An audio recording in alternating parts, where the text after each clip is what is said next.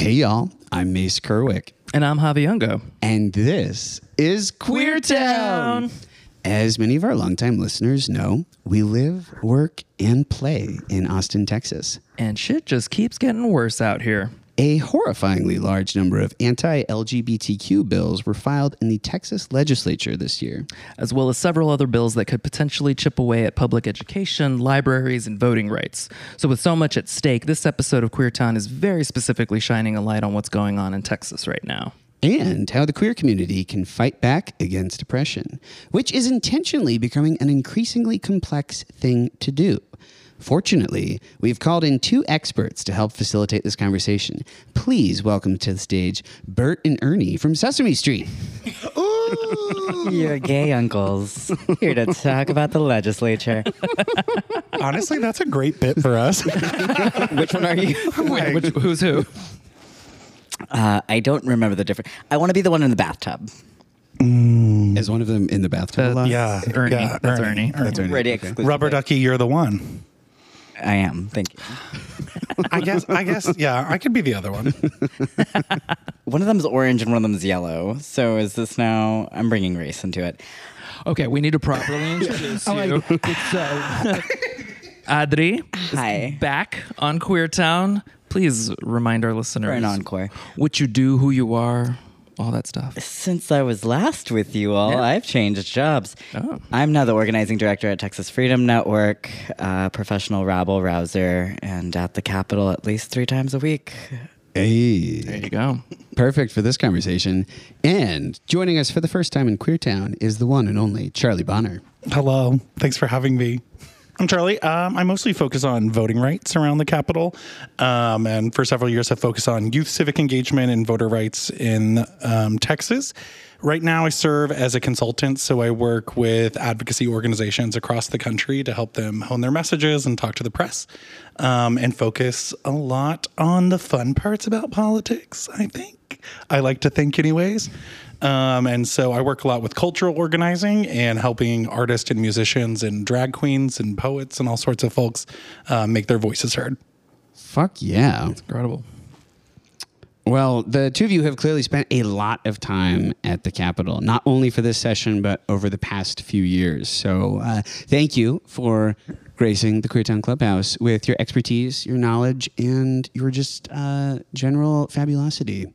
I think something that would be really helpful is I don't work in politics. I've worked for political campaigns, but y'all are boots on the ground doing movement work on a very, day-to-day basis. And for anyone who might be listening to this who is not particularly in the know, I think there's a lot about what's going on at the state level that's really intentionally confusing, right? So I'd love to sort of talk about this conversation that's going on right now with the bills and how it is that bills come to be, how they are approved, how they are passed. Could you sort of walk us through what the hell that even is?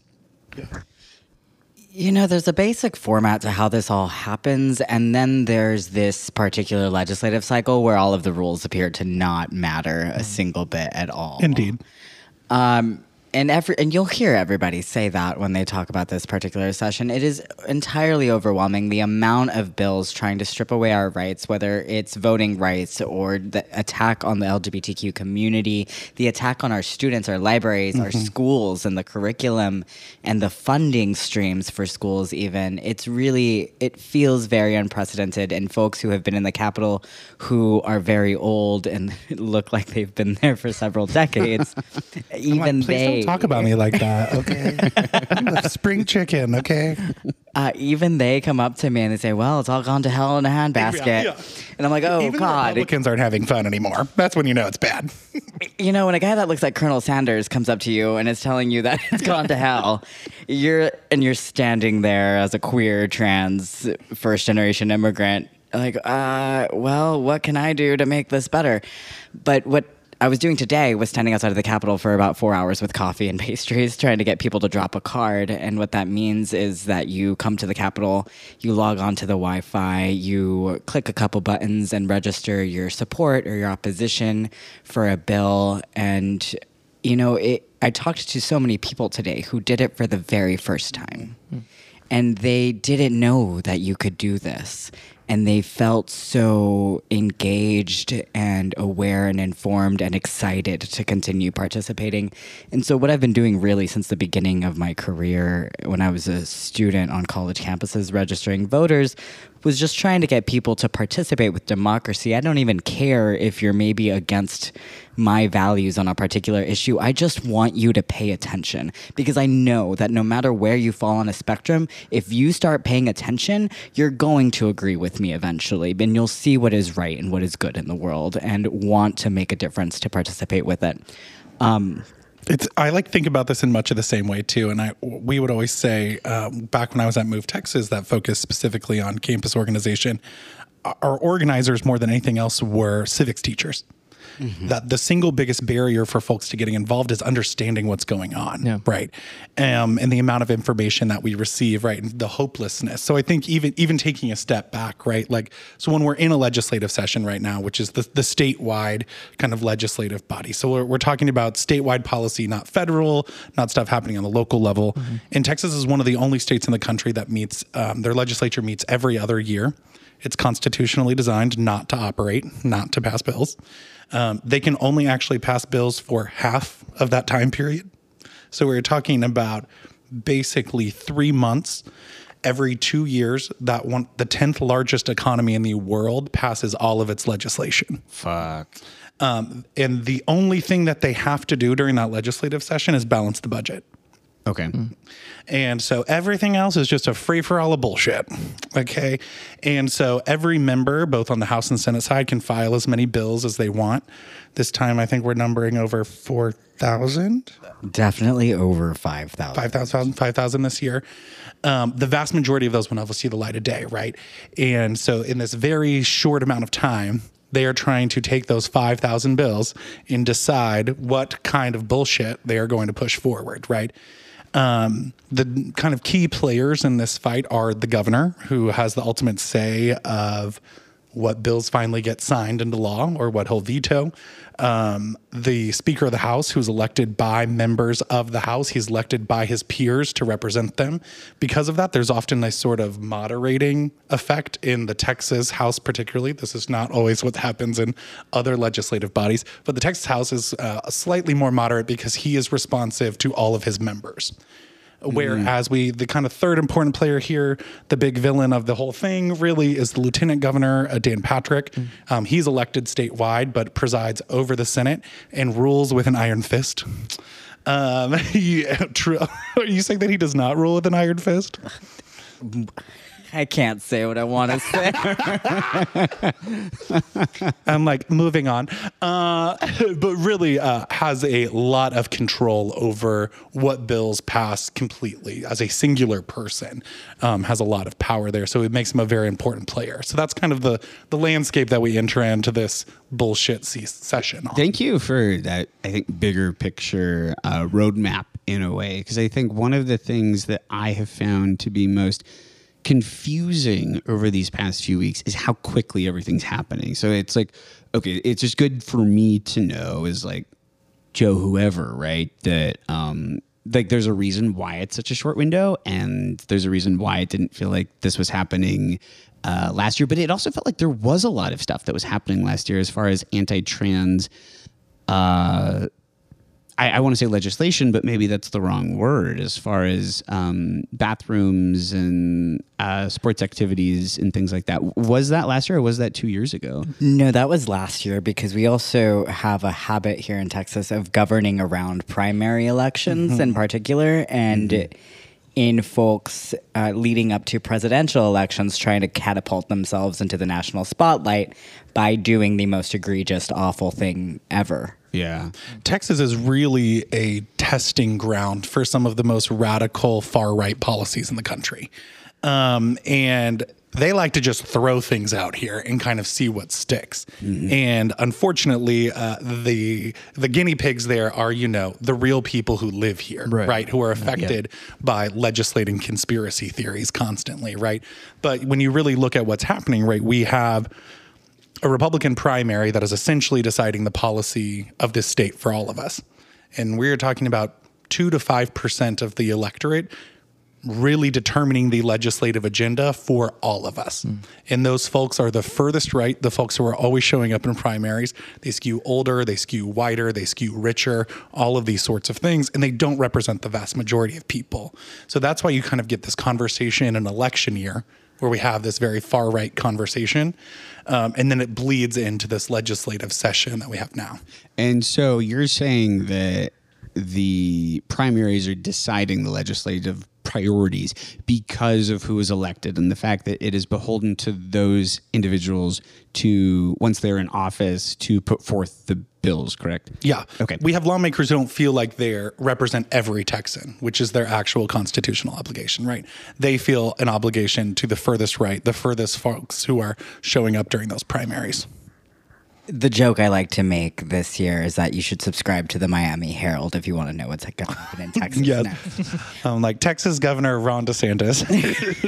Yeah, so can I go back to that? Like you mentioned that this session feels different. Yeah. Can you, what do you think that's about? Do you know? Or, I'm curious to hear more about that. I mean, I've only been working in Texas politics for 10 years. And only Been a rough 10 years. And only one of those sessions has been post-COVID, post-vaccines, post-accessibility for the public.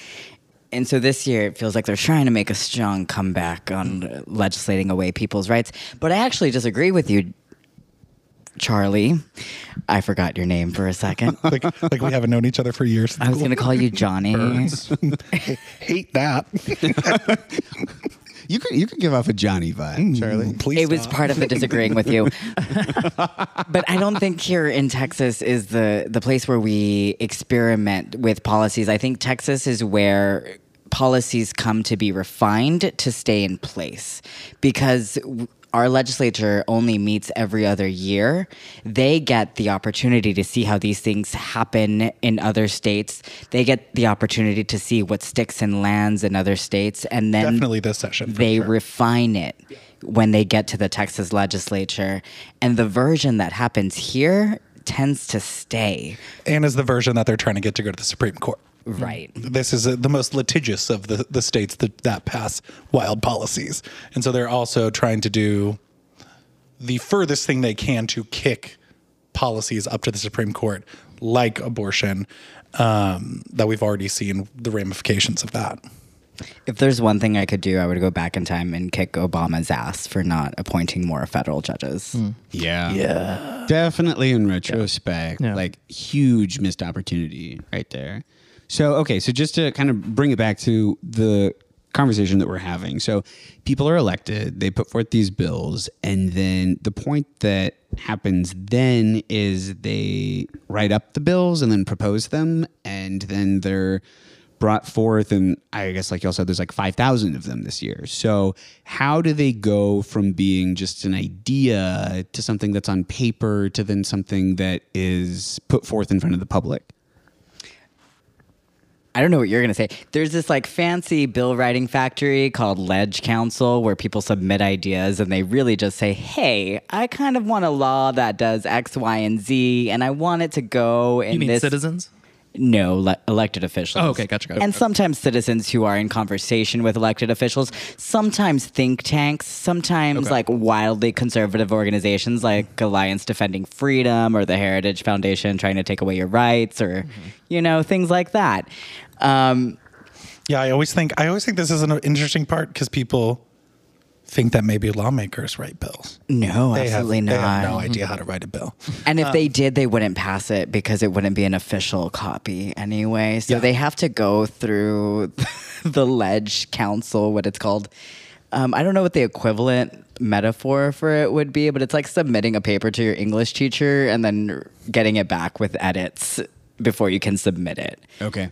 And so then they file the bill, and then maybe the bill gets a hearing in whatever committee it's referred to. Every bill needs to get a committee and to provide opportunity for public input, but it only needs to do it once. Yeah, and again, the Speaker of the House and the Lieutenant Governor are the ones who get to decide which bills go to committees and what committees they go to, which is one of the ways that they have a vast amount of power there, is just determining if a bill gets a committee hearing, or Yeah. if it gets referred to a committee, they don't set the hearing, and what committee it goes to. That it can also, the venue of where that bill is being heard can also really affect how we're talking about it, right? Or whether that committee is stacked with their allies who are definitely going to pass it, or whether they'll send it somewhere that does not have people who support it because they want that bill to die. They get to make those decisions. Fuck. Yeah. Okay, so it's really these two people who are like processing all of this stuff and figuring out what is to come. And I guess that's the part where like I is just like an unelected official, someone who's just like here in the world. I think that's where the whole political process begins to confuse me, because it's like, okay, I want to continue advocating for my people. I want to continue showing up and doing everything that I can, but it's like the system's already in play at that point, right? Yeah, but there's still a lot of advocacy that happens around it, right? And I think part of one of the reasons we have conversations like this is to help people understand that process, to understand all of the different venues in which you can advocate, right? It's not often that we really see a lot of advocacy, public advocacy necessarily around putting pressure on a speaker of the House or lieutenant governor. That a lot of that will happen in the back. That'll be conversations with advocates and with lobbyists and folks like that are trying to position their bills. Those are conversations that will happen for years. They will be a part of political conversations. They'll be a part of campaign conversations, all these sorts of things that you are trying to get your bill prioritized by that leadership. I think a great example of this right now is Representative Donna Howard has a bill. She's an Austin-based representative, has filed a bill for several years on the tampon tax to alleviate the state taxes on tampons and other hygiene products. And I think there's kind of a larger list that they've included in it now. Had several hearings for years. Several filings for years and years and years. This year, the Republicans are really trying to make a play at women. As they continue these attacks on many communities, they are really trying to hold on to like suburban white ladies, right? And even though this is a Democratic bill that they've ignored for many years, did not feel the need to prioritize, suddenly it seems like it might be a good idea to pass that bill, and it becomes a speaker's priority, even though it's a Democratic bill that has been proposed for many years. Interesting. So the winds can change. But there's understanding there's that venue, but there are 20 other places in the process in which there are different decision makers who are deciding to push something forward, to keep it back, all these sorts of different things. And so a lot of our job as advocates is figuring out where that pressure point is in the process. We generally deal with these sort of public pressure points, which are things like committee hearings where folks can give testimony on a bill, register their opposition by dropping a card. We deal with outside pressure like rallies that can increase attention, media attention, that sort of thing. Really mobilizing people in those kind of big ways, watching in the gallery to give a sense that people are paying attention to what's happening, those sorts of things. That's generally where, as kind of grassroots advocates, that's a lot of where our work happens. Yeah, I've definitely been following y'all on social media, not just because you're my friends, but because I really admire and appreciate the super important work that y'all are doing. And it's been really remarkable to see the turnouts that y'all have been able to get people to come out for and understand and support. I think that's just really amazing. I think that's part of the reason why we wanted to have this conversation is that, we're just like two queer comedians who were sucking dick one day and then we're holding microphones the next. And I didn't know it was different days. Well, it was the same day, but a star was born, needless to say. But it's like, right, like this show, Queertowne, started off, in a really silly way, and then we're finding ourselves in a very serious moment, and it's like figuring out how can this show exist in the time that it is operating within. And it really seems to me like a lot more serious conversations are required of us, and certainly of anyone who is in the LGBTQ community in Texas. It's, you can't ignore what is happening. You need to be actively participating and helping alleviate the shitstorm. When did you start the podcast? Well, we started the podcast a year ago, but we started the variety show in 2017. Well, we were riding high in 2017. Shit was bad then too, Mase. Well, it was still bad for people with uteruses, but when it came to LGBTQ rights, we were making progress. It looked like we were going to have rights and protections. You remember rights? Those were fun. I've never had them. I don't know about you. You're a man. I'm a trans person. Excellent point. Okay, so I am going to try to articulate this question. I'm not smart, so I'm going to do my best here. But the sense that I have, because like in the level of detail that the two of you work, right, like that can be, you know, for somebody who is not like in this can be a little overwhelming, right? Like, oh, wow, there's like so much going on. But the sense that I get from like what is the media is covering and what's going on is that there's like suddenly a lot of issues that I can't help but think like a lot of this is show business, right? Like a lot of this is like a lot of these issues are sort of all these bills are almost like distraction efforts, right? Not sort of like distraction. Okay, so like I'm very curious like apt what the description. view is from the inside. Yeah. On that. Well, and I think there's a historical perspective to it too, right? That LGBTQ folks have always been used as a distraction technique. Policies and attacks against LGBTQ people, conspiracy theories against our community have always been a diversion tactic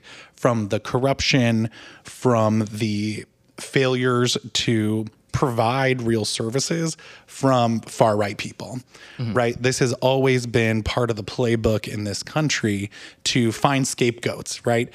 We see it often in times of economic turmoil, right? So that is part of what's playing into this right now, that we are in an economic situation in which the folks in charge need us to be talking about something other than their policy failures that led us to this economic situation, right? Yeah.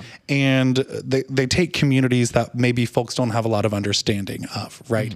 And they wedge in that lack of understanding, misinformation and disinformation, and then they villainize a community and they target them.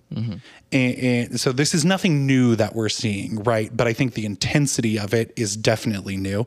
The amount of pieces of legislation and the speed at which disinformation is becoming policy, I think, is happening at a remarkable rate. I think That feels new to you. That feels new to me. Okay. I think there are ways in which the conspiracies about our community and many others, right? Maybe you have to go campaign a while on that, right? Before that idea really sticks, like becomes fruition and then goes through a legislative process, right? We are at a time where, you know, issues, particularly on voting rights right now too, people just tweet out a conspiracy theory and it'll be a matter of weeks before people are proposing laws to combat the conspiracy driven thought that they have created, right? That the speed at which that is happening is really quite remarkable. And it is making bills that don't make any sense because they have no basis in reality, right? They have no interest in actually affecting the reality in many of these, right? Often they are pieces of show that they are just trying to pass to say that they have passed. Yeah. So That doesn't, I think, diminish the impact of those. For sure. Right? No, and I not at want to all. say that, right? Like, Yeah. what happens when you legislate in conspiracy is real people get hurt. Right? Yeah, like I can't help but think about the drag queen stuff that's going on, Yeah. right? Where I was like, it truly felt like I turned around and I was like, wait, everyone's mad at drag queens? What happened? Like, we've been existing with them for a while. yeah, I remember when Drag Race was talking about the anti-drag queen measures that were happening, and you know, they don't film it live, right? There's a bit of a delay between when they film it and when it airs, and I was like, oh fuck, I guess they were filming that recently, and like that was my initial thought when I saw that, and then it was like, fuck, I need to sit with that for a second. Yeah, this truly, I think it is an issue, and that it's a great example of how we take an area that, right, drag queens have become very prominent in the culture, but are not necessarily understood in the pop culture, right? And that opens up a lot of space for folks to spread fear and to spread conspiracy theories. I mean, there's something to be said about how natural disasters and that economic downturn contribute to a level of fear in the public. Totally. And that fear is what creates the vacuum that can be filled with misinformation and disinformation. And so we're coming off of what was essentially a prolonged disaster of COVID-19, and that created a gap that started to be filled with the vaccine mandates, that started to the vaccine mandate bans, really the masking bans, and then the curriculum and the content bans in schools. And then from there, this idea that we had to excessively protect children to the point that we needed to then extend it into just banning drag queens from existence altogether, because children can't exist in a world where drag queens exist. And certainly they can't exist in a world where gender affirming care exists either. God forbid. I mean, they're banning all of this. Literally, all of these you can trace back to a tweet. It's Charlie's not being facetious in the way that gays frequently are. Like, that is the fact. Me particularly. Yeah, or, and many of them are connected to specific think tanks that are funded by billionaires, right? Like, there are the ways in which the power structures of that also are very prominent and very powerful. But I think in previous sessions, you needed that think tank to come up with your crazy idea. Now we have Twitter, right? Like, you can go online and figure out whatever the conspiracy of the day is that people are talking about. Like, even think about how quick we're not talking about these issues, right? Like, they're not talking about critical race theory anymore. Yeah. And they said just the other day it was going to kill us all. and now not a peep. And I'm like, nothing changed. Yeah. Wow. That's crazy. It wasn't that long ago. No, totally, that was the only thing anybody was talking about. And the speed of that also makes the advocacy very difficult, right? The venue of the fight is changing constantly right now. Yeah. I've been thinking about that quite a bit. It just feels like we are circling a drain in a bathtub, and that is the only radius of conversation that we are allowing ourselves to have. And there's this whole, bathtub, to continue this metaphor, that could fill the air. There could be so many conversations that are in there, and yet maybe that's just how humans operate. Maybe at a collective level, when we're talking about this many people, at least the number of people who live in Texas or the United States, it's okay, you can only talk about 3 to 4 things at a time, if maybe that is the case, but it just feels like it's minimizing so many things, right? Population is increasing. It is only logical that there would be more and more ways of expressing yourself, more and more ways of being, and yet we're trying to minimize things even further, to go back to some archaic bullshit expectation. And it's really troubling to me, because at the forefront of what's going on here in Texas is children, actual children. It's do you not care about this being who is coming into their own and is figuring out who the hell they are? And maybe they're butting up against expectations or gender norms or whatever, but this is a real being, right? Who deserves so much love and care. Even take the LGBTQ issues out of it, right? They don't care about anything. Right? This is a state that has the highest rates of uninsured people in the country, right? This is a state that is now starting to lead the country in gun deaths, right? This is the hardest state in the country to cast a ballot, our constitutional right. They do not care about what is happening to real people, right? This is a power exercise. These tactics that they use, these distraction tactics, are about holding on to power. And unfortunately, they're, again, when they weaponize that power, right, when they have really cemented it in the ways they have because of partisan gerrymandering, because of run-amok campaign finance, all of these things, they can hold on to these seats without passing policies that are popular, right? And that leads to this situation where any bill could pass, and I wouldn't be surprised in Texas at this point. So how do you stay ahead of it? I mean, truly, this is an honest question. It just feels how does one try to stay ahead of these things? Is there any way to do that? It is a good question. You're a smarter strategist than I don't think I am. You're the smartest comms person ever, first of all, and you can hear it very clearly on this podcast. I'm just like sitting in my room all day with a whiteboard, drawing a web like Alice in the L Word. and then I translate it for the people. But like about like Republican funders and like where this is all coming from. To be real with you, this is all predominantly being funded by folks who run cash payday loan stores payday lenders across the state of Texas, oil and gas daddies, motherfuckers in this state, though. Yeah. Payday lenders. Yeah, so oil and gas daddies who are like super conservative but funding all of these campaigns. And I think it's all because they want to distract from how they are perpetuating economic inequities and how they are perpetuating this industry that is fundamentally killing the planet And for future generations and hoarding wealth. Yeah. Texas has $1 billion surplus this year or $1 million surplus this year. The point is, we have a lot of money. Mm-hmm. We could be using it to address any of these issues that they claim are crisis issues. But instead of putting money where their mouth is, they want to attack marginalized communities. What is unique in this particular moment is that trans people represent such a small segment of the population, but we take up such an enormous amount of media attention and legislative attention in what these attacks are about. I forgot the question already. Loved the answer regardless of what. Yeah. it was a great How do we stay above it? Ahead. How do we stay ahead of it? Oh, but above. Well, Wow, that's a good pivot. Well, I'm a and top. I will How do say, we top it? Can we bottom this? I love that you all are exposing who you are in this part of the conversation, SOS. regardless. Silly gays. I don't know if we can necessarily get ahead of it, right? Because I don't want to be in the business of trying to out conspiracy the conspiracy. Listen, like that sounds too difficult on my brain. Okay, I don't know if I can go all the way there. But what I do think is important is I think too often we feel as though we're on the defensive as advocates, as progressive people. We feel like we're on the defensive, and when we are operating from defensive, I think we're generally operating on their terms, on the terms of debate that the most crazy and far right people have set for us, right?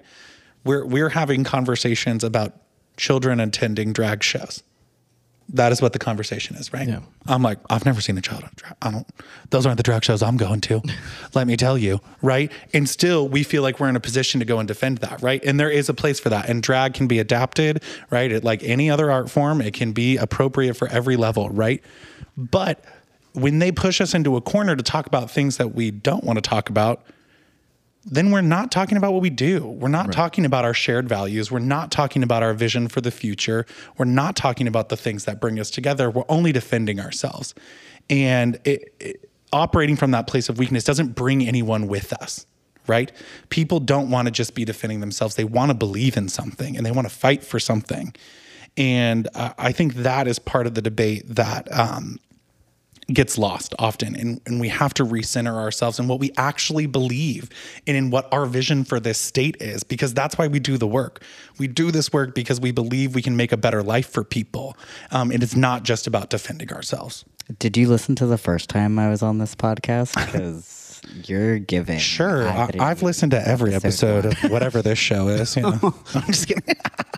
No, I really think that we need to give up on cynicism, and that we need to give up on thinking that our voice doesn't matter, that our actions don't matter, that we can't effectuate change every day in some small way through what we do. We build the world we want to live in one action at a time every day. Yeah. And the more that we feed into that cynicism, that's what they want, babe. But don't give it to them. Yes, they want us to fight amongst each other, right? They want us to get pissed off and exhausted and all these things. And it is about those small actions every day. I always go back to this when we talk about voter registration, because this is the hardest state in the country to register someone to vote, right? And you like really got to like put a clipboard in a hand to really do it. And what that means is you're dealing with generally thousands of rejections when you do this. You are a very high rejection rate of like when you are actually having those conversations. And what we try to recenter people in, it is like voter registration is a very powerful act in this country, right? It is someone deciding that their voice matters.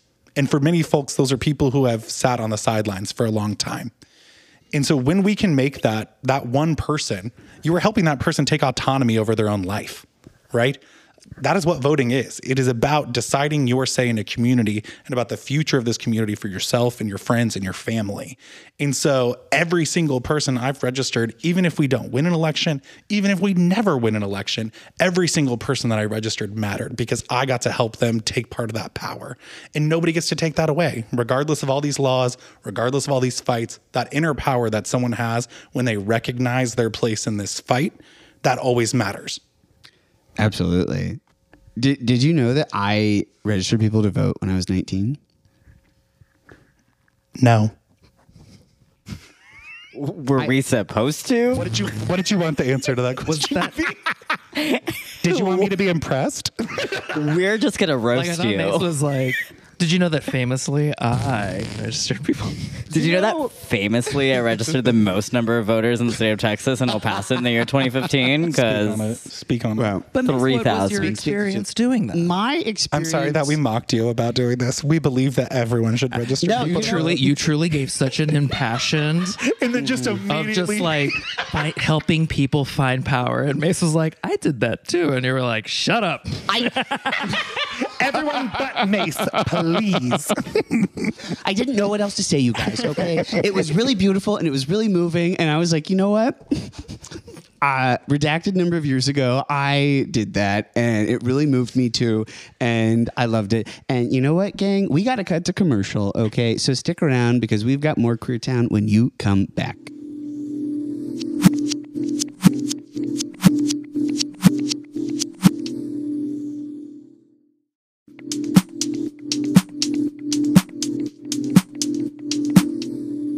Everyone at home, we have come back and we have refilled our glasses. Spoiler alert, we were drinking earlier. I was like, sorry, I'm yelling. No, yell away. Yell away. So if you're at home, pour yourself a little glass.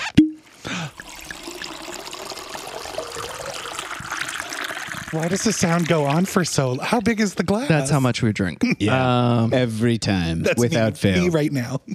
God, I know this is such a I know we have an agenda, but I just have to ask, because one of you referenced it earlier, how many of the offices in the Capitol have booze inside of them?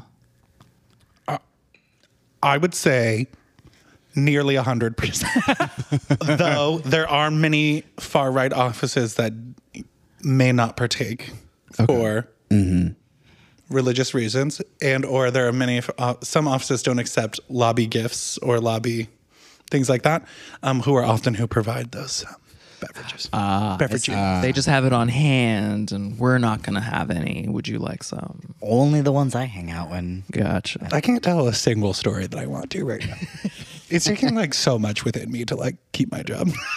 So I've got some a pivot that I think would keep your job that you can speak to. Perfect. So we have developed a little list of heartwarming questions because we kind of foresaw, as ended up being the case, that the first part of this episode was going to be a little, rightfully dramatic. Oh, cool. Oscar is now with us. Speaking of drama. Hi, Oscar. Hey, Oscar, what's up? Okay, but my heartwarming questions. Okay, do you remember how you felt the first time you testified before a committee? And what is something that you would say to that version of yourself? Audrey's face. I don't Remember, heartwarming. Yeah, I don't know if I had thought about it before, actually. When was the first time you testified? I think it would have been I couldn't testify for the first couple of years I was around the Capitol because I worked in the building. And so when I left, I helped write a bill with Representative Gina Hinojosa from Austin that would outlaw the gay and trans panic legal defense, which is a loophole that exists in the law in many states, the majority of states. in which if you find out someone is gay or trans, you can legally murder them, and is a like rightful legal defense that the panic that you are filled with from finding out this information can put you into a murderous haze. Wait, can I, as a gay This was person, claim supposed to be that? I know. I did forget it was. I've met some gays that have caused me to panic, and I was like, I could kill you. Certainly. Okay. I'm sorry I got into the specifics of the bill. Gay on gay crime. I had a thought, and I'm not going to voice it. Please do. But it was a heartwarming thing because I was a college student and I like literally read about this issue in the paper. There was a case in Austin that had utilized this case. Fuck. And I was like, oh, I know people at the Capitol. We should do something about that, right? It was one of those moments where I was like, oh, this is what this is about. It is about like taking something from our lived experiences and actually trying to do something about it in the state, right? And so the first time I got to testify was on a bill that I had helped like write as a college student, which was like a really powerful experience. Holy shit. Nerve-wracking experience, particularly to like talk about being a queer young person and to do so like in front of all of these lawmakers. Yeah. But it actually ended up that the bill was referred to the committee of the lawmaker that I used to work for. And so she actually chaired the meeting that I got to testify at. And so sat there and like just beamed throughout the whole thing. So like took what could have been a very like nerve-wracking experience and it got to be a very like beautiful one, despite the fact that that bill is still not passed all these years later. And it really should. It's a very common sense bill. The first time I ever testified was for the transgender bathroom bill legislation that would have restricted the bathroom that I could use, which is, you know, I flew into Austin from El Paso the night before. I got picked up from the airport by a friend who brought my favorite snacks. Aw. And I got to stay with friends the night before, and I didn't sleep at all the night before. I remember that, just like staying up on the couch, writing my testimony, rewriting my testimony, practicing my testimony. And I woke up that morning to go to the Capitol at 7 in the morning. And I was greeted at the Capitol with Starbucks coffee and given this like VIP access treatment because I was part of the invited testimony. And so I got to testify for longer than other folks about how important gender affirming care was to me and how important it was to live as, you know, a trans masculine person in that space. And it was the first time I was in a space in the state of Texas that was full of trans people from every corner of the state. Isn't that the funny, ironic part about this work? Is like a lot of the queer spaces I've been in are at the Capitol, right? During these hearings where they're like trying to take away our rights, right? I'm like, quite funny. Beautiful. It's a beautiful It thing. is. All those pictures It's from that so day beautiful. that all the drag queens showed up, I was like, I mean, honestly, that looks like a party in there.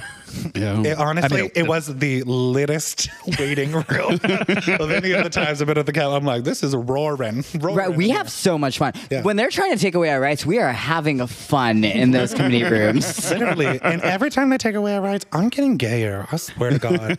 You're like, queers, we know where the booze is. Come with. Yeah, I'm like, I got something to prove at this point.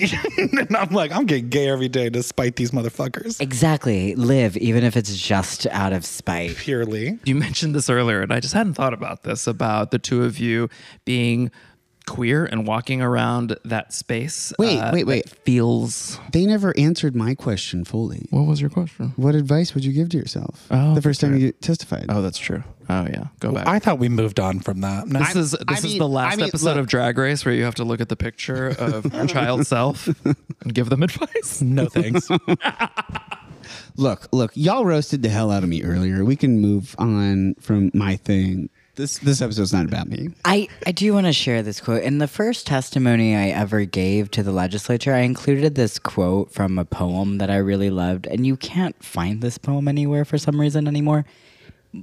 But the line was, "Our bodies have not always been ours, but they have always been beautiful." And the number of people that came up to me in the committee overflow room after I delivered that testimony just to say thank you like that feeling is what I hold on to when I do this work. And then it was in that moment that I realized that we're not testifying to change the minds of the legislators on the committee when we show up to the Capitol to fight against these attacks on our community. We are testifying because the entire world is watching what is happening in these committee hearings in Texas right now. And you are speaking to the transgender youth that are going to come after you, and you need to do something to keep them going and to keep them here. I think that is it's so true. And I think we also have to remember, right, that again, so much of this is these laws are rooted in conspiracy theories that try to take away our humanity. Mm-hmm. And I think a lot of what we try to encourage people to do with their testimony is to humanize themselves. That I might not be able to change a lawmaker's mind on this issue, right? But I could show them the real impact. And even if they are over there on their phone or they tweeting or whatever, enough of us can go and talk about the real impact on our lives, and that sticks with someone, whether they like it or not, whether they acknowledge it or not, whether it changes their mind or not, right? Humanizing ourselves is important for those lawmakers.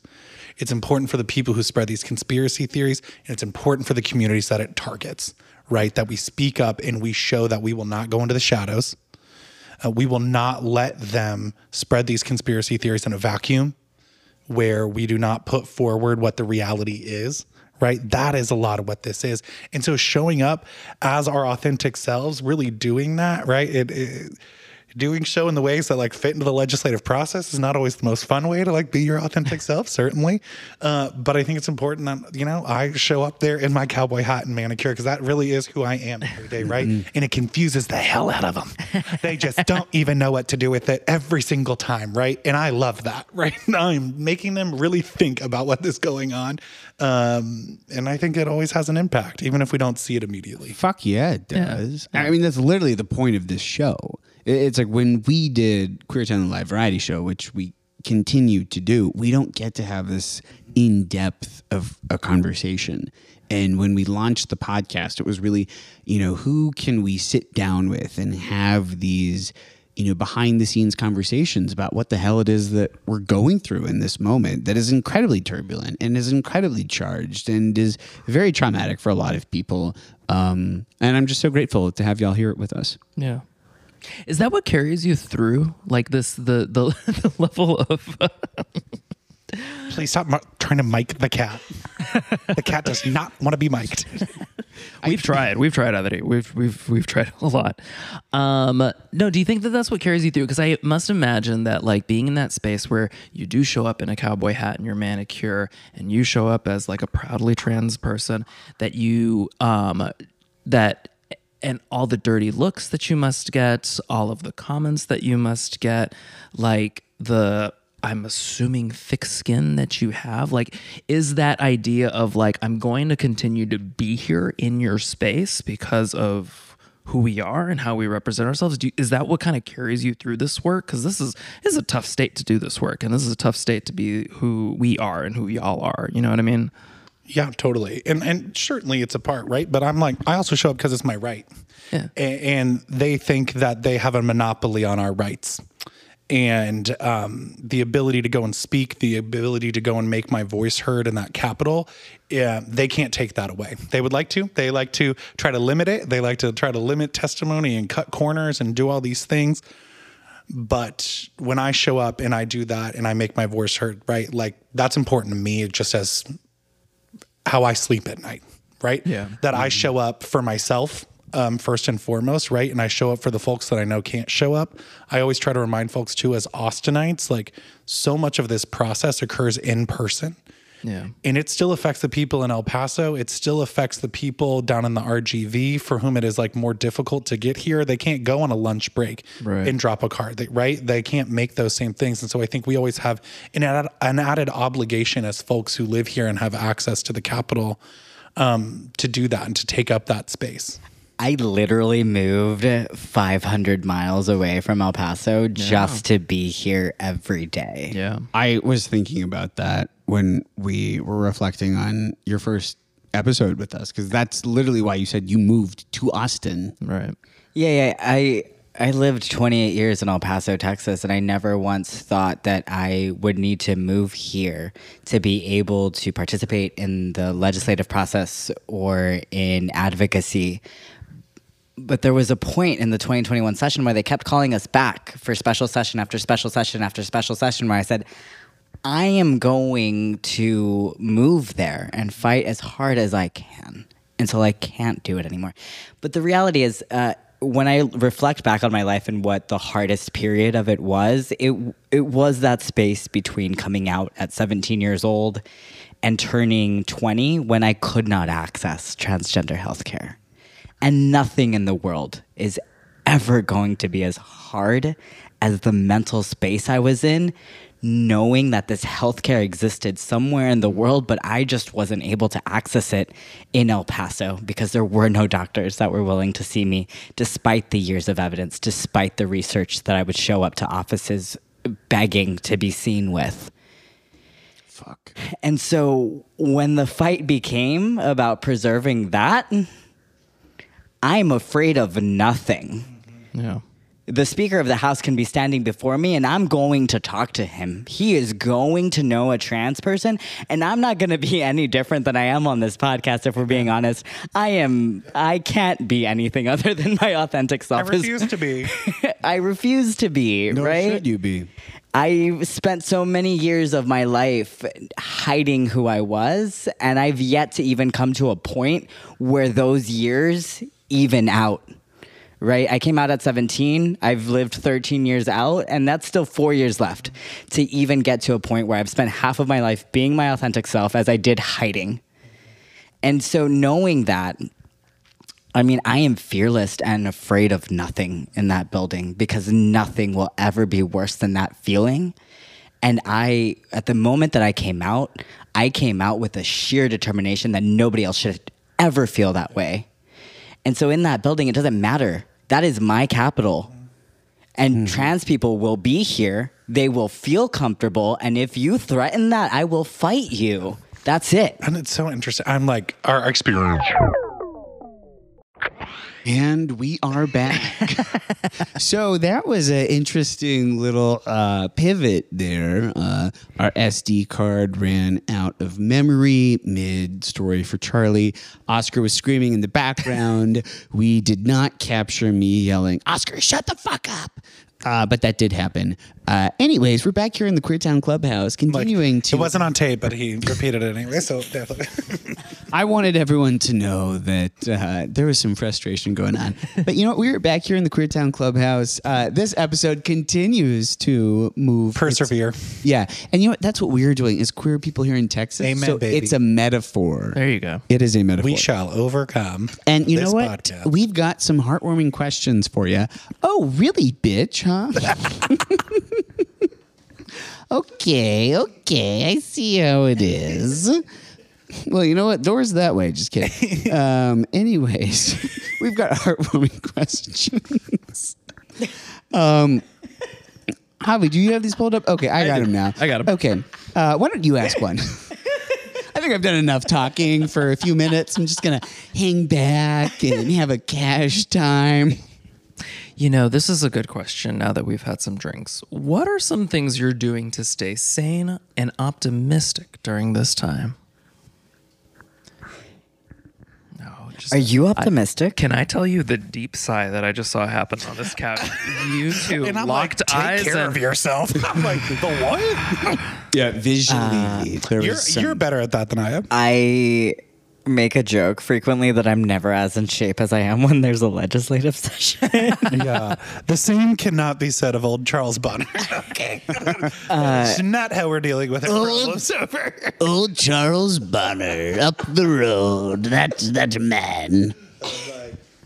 I go to the gym 3 to 4 times a week and do yoga 2 to 3 times a week during the legislative session. Pretty real. Flex. Okay. Wow. I literally. Have you seen these biceps? I have. I'm fairly religious about it because it's the only way I stay sane when I spend so much time overthinking how we can legally defeat these bills, how we can write amendments to water down these bills that are really harmful, and how we can get people engaged in this process.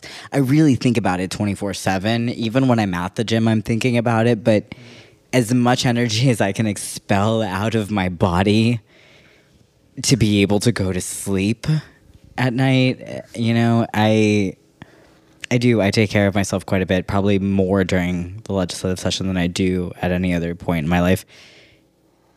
I do genuinely, we kind of joked about this earlier, but I do genuinely feel like I am owning more space as a queer person every single time I have to like go and fight up there.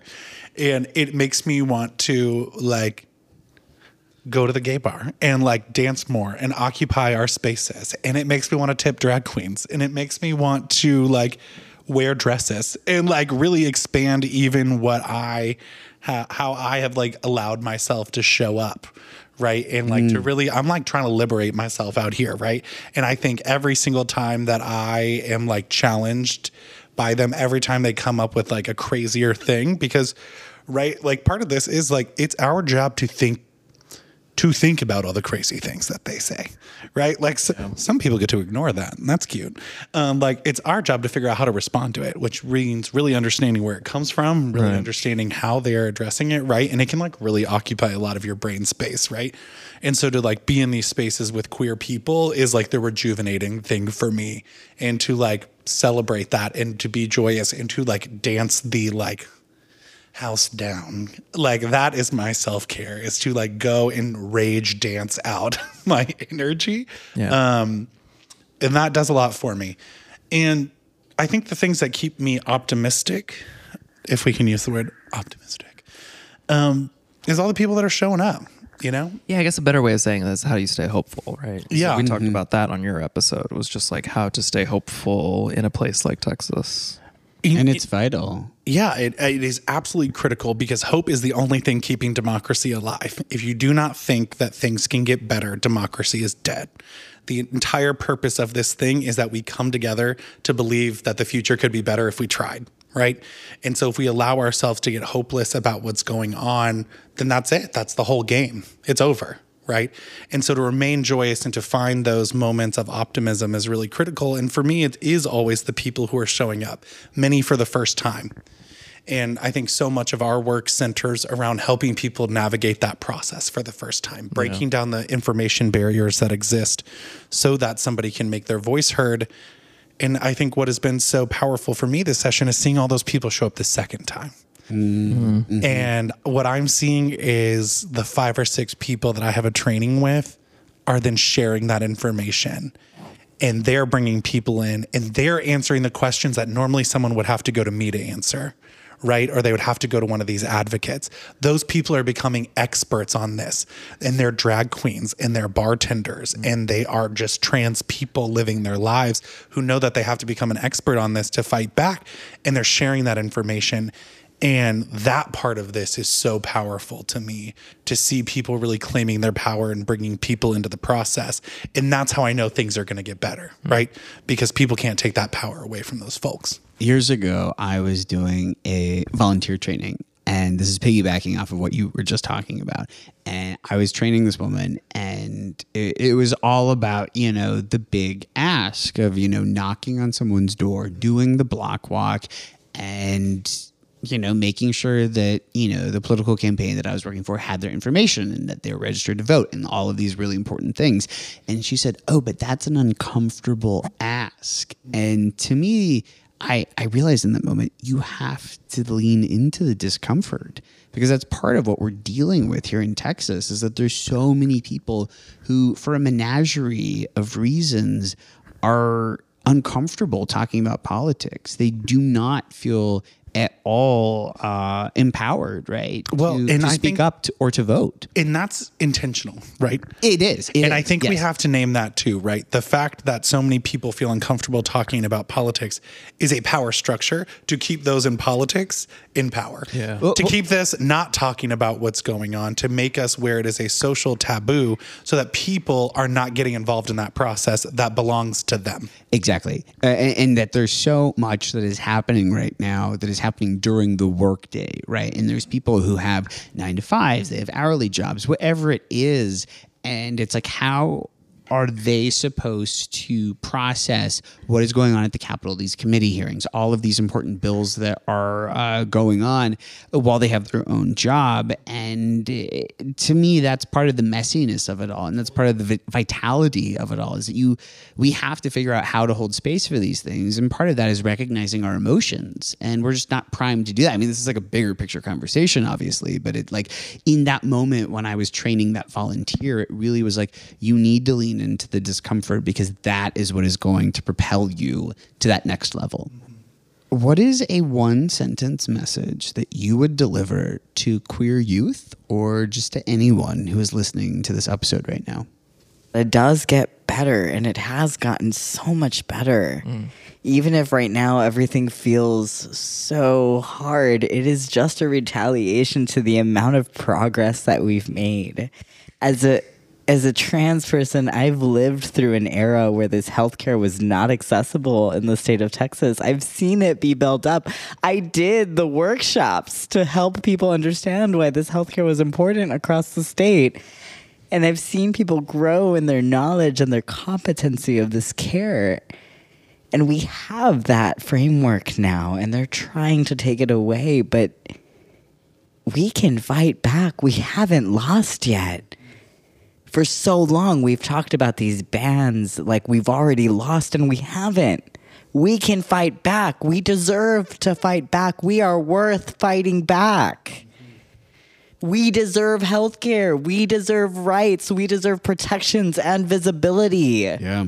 We can do that, but we need to say it in that way, not from a place of fear. Right? We need to share the vision that we want for the world. And it is one where we belong, where we have power. And it is also one where the people that think that they are afraid of us also have access to more freedom and more liberation because of the possibility that we embody and the freedom that we embody every day. Hell yeah. So, this doesn't necessarily need to be a closing point, and I'm sure you get asked this a lot, but it would be helpful to have as a part of the podcast, which is just like, what are the things that people who are listening can do? What are like the tangible things that they can do? I think first of all is getting informed, right? Listening to podcasts like this, talking to people about the process, following groups like the Texas Freedom Network, like Equality Texas, the Trans Education Network of Texas, Move Texas. These are great resources that are really invested in making sure people understand the process, right? Making sure that people understand the ways in which they get involved.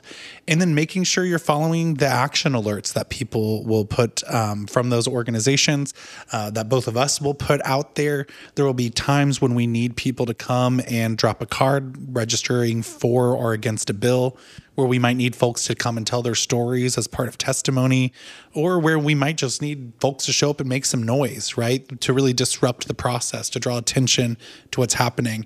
And so making sure that you're following, because things happen very quickly. As we mentioned, we operate in a very short time period here. And so making sure that you understand the process, understand how you can make a difference, and then make that big step to show up for the first time. Whether it's at a rally on a weekend when you can make it work, or maybe it's dropping a card right on your way to work or when you're coming home, whatever it is.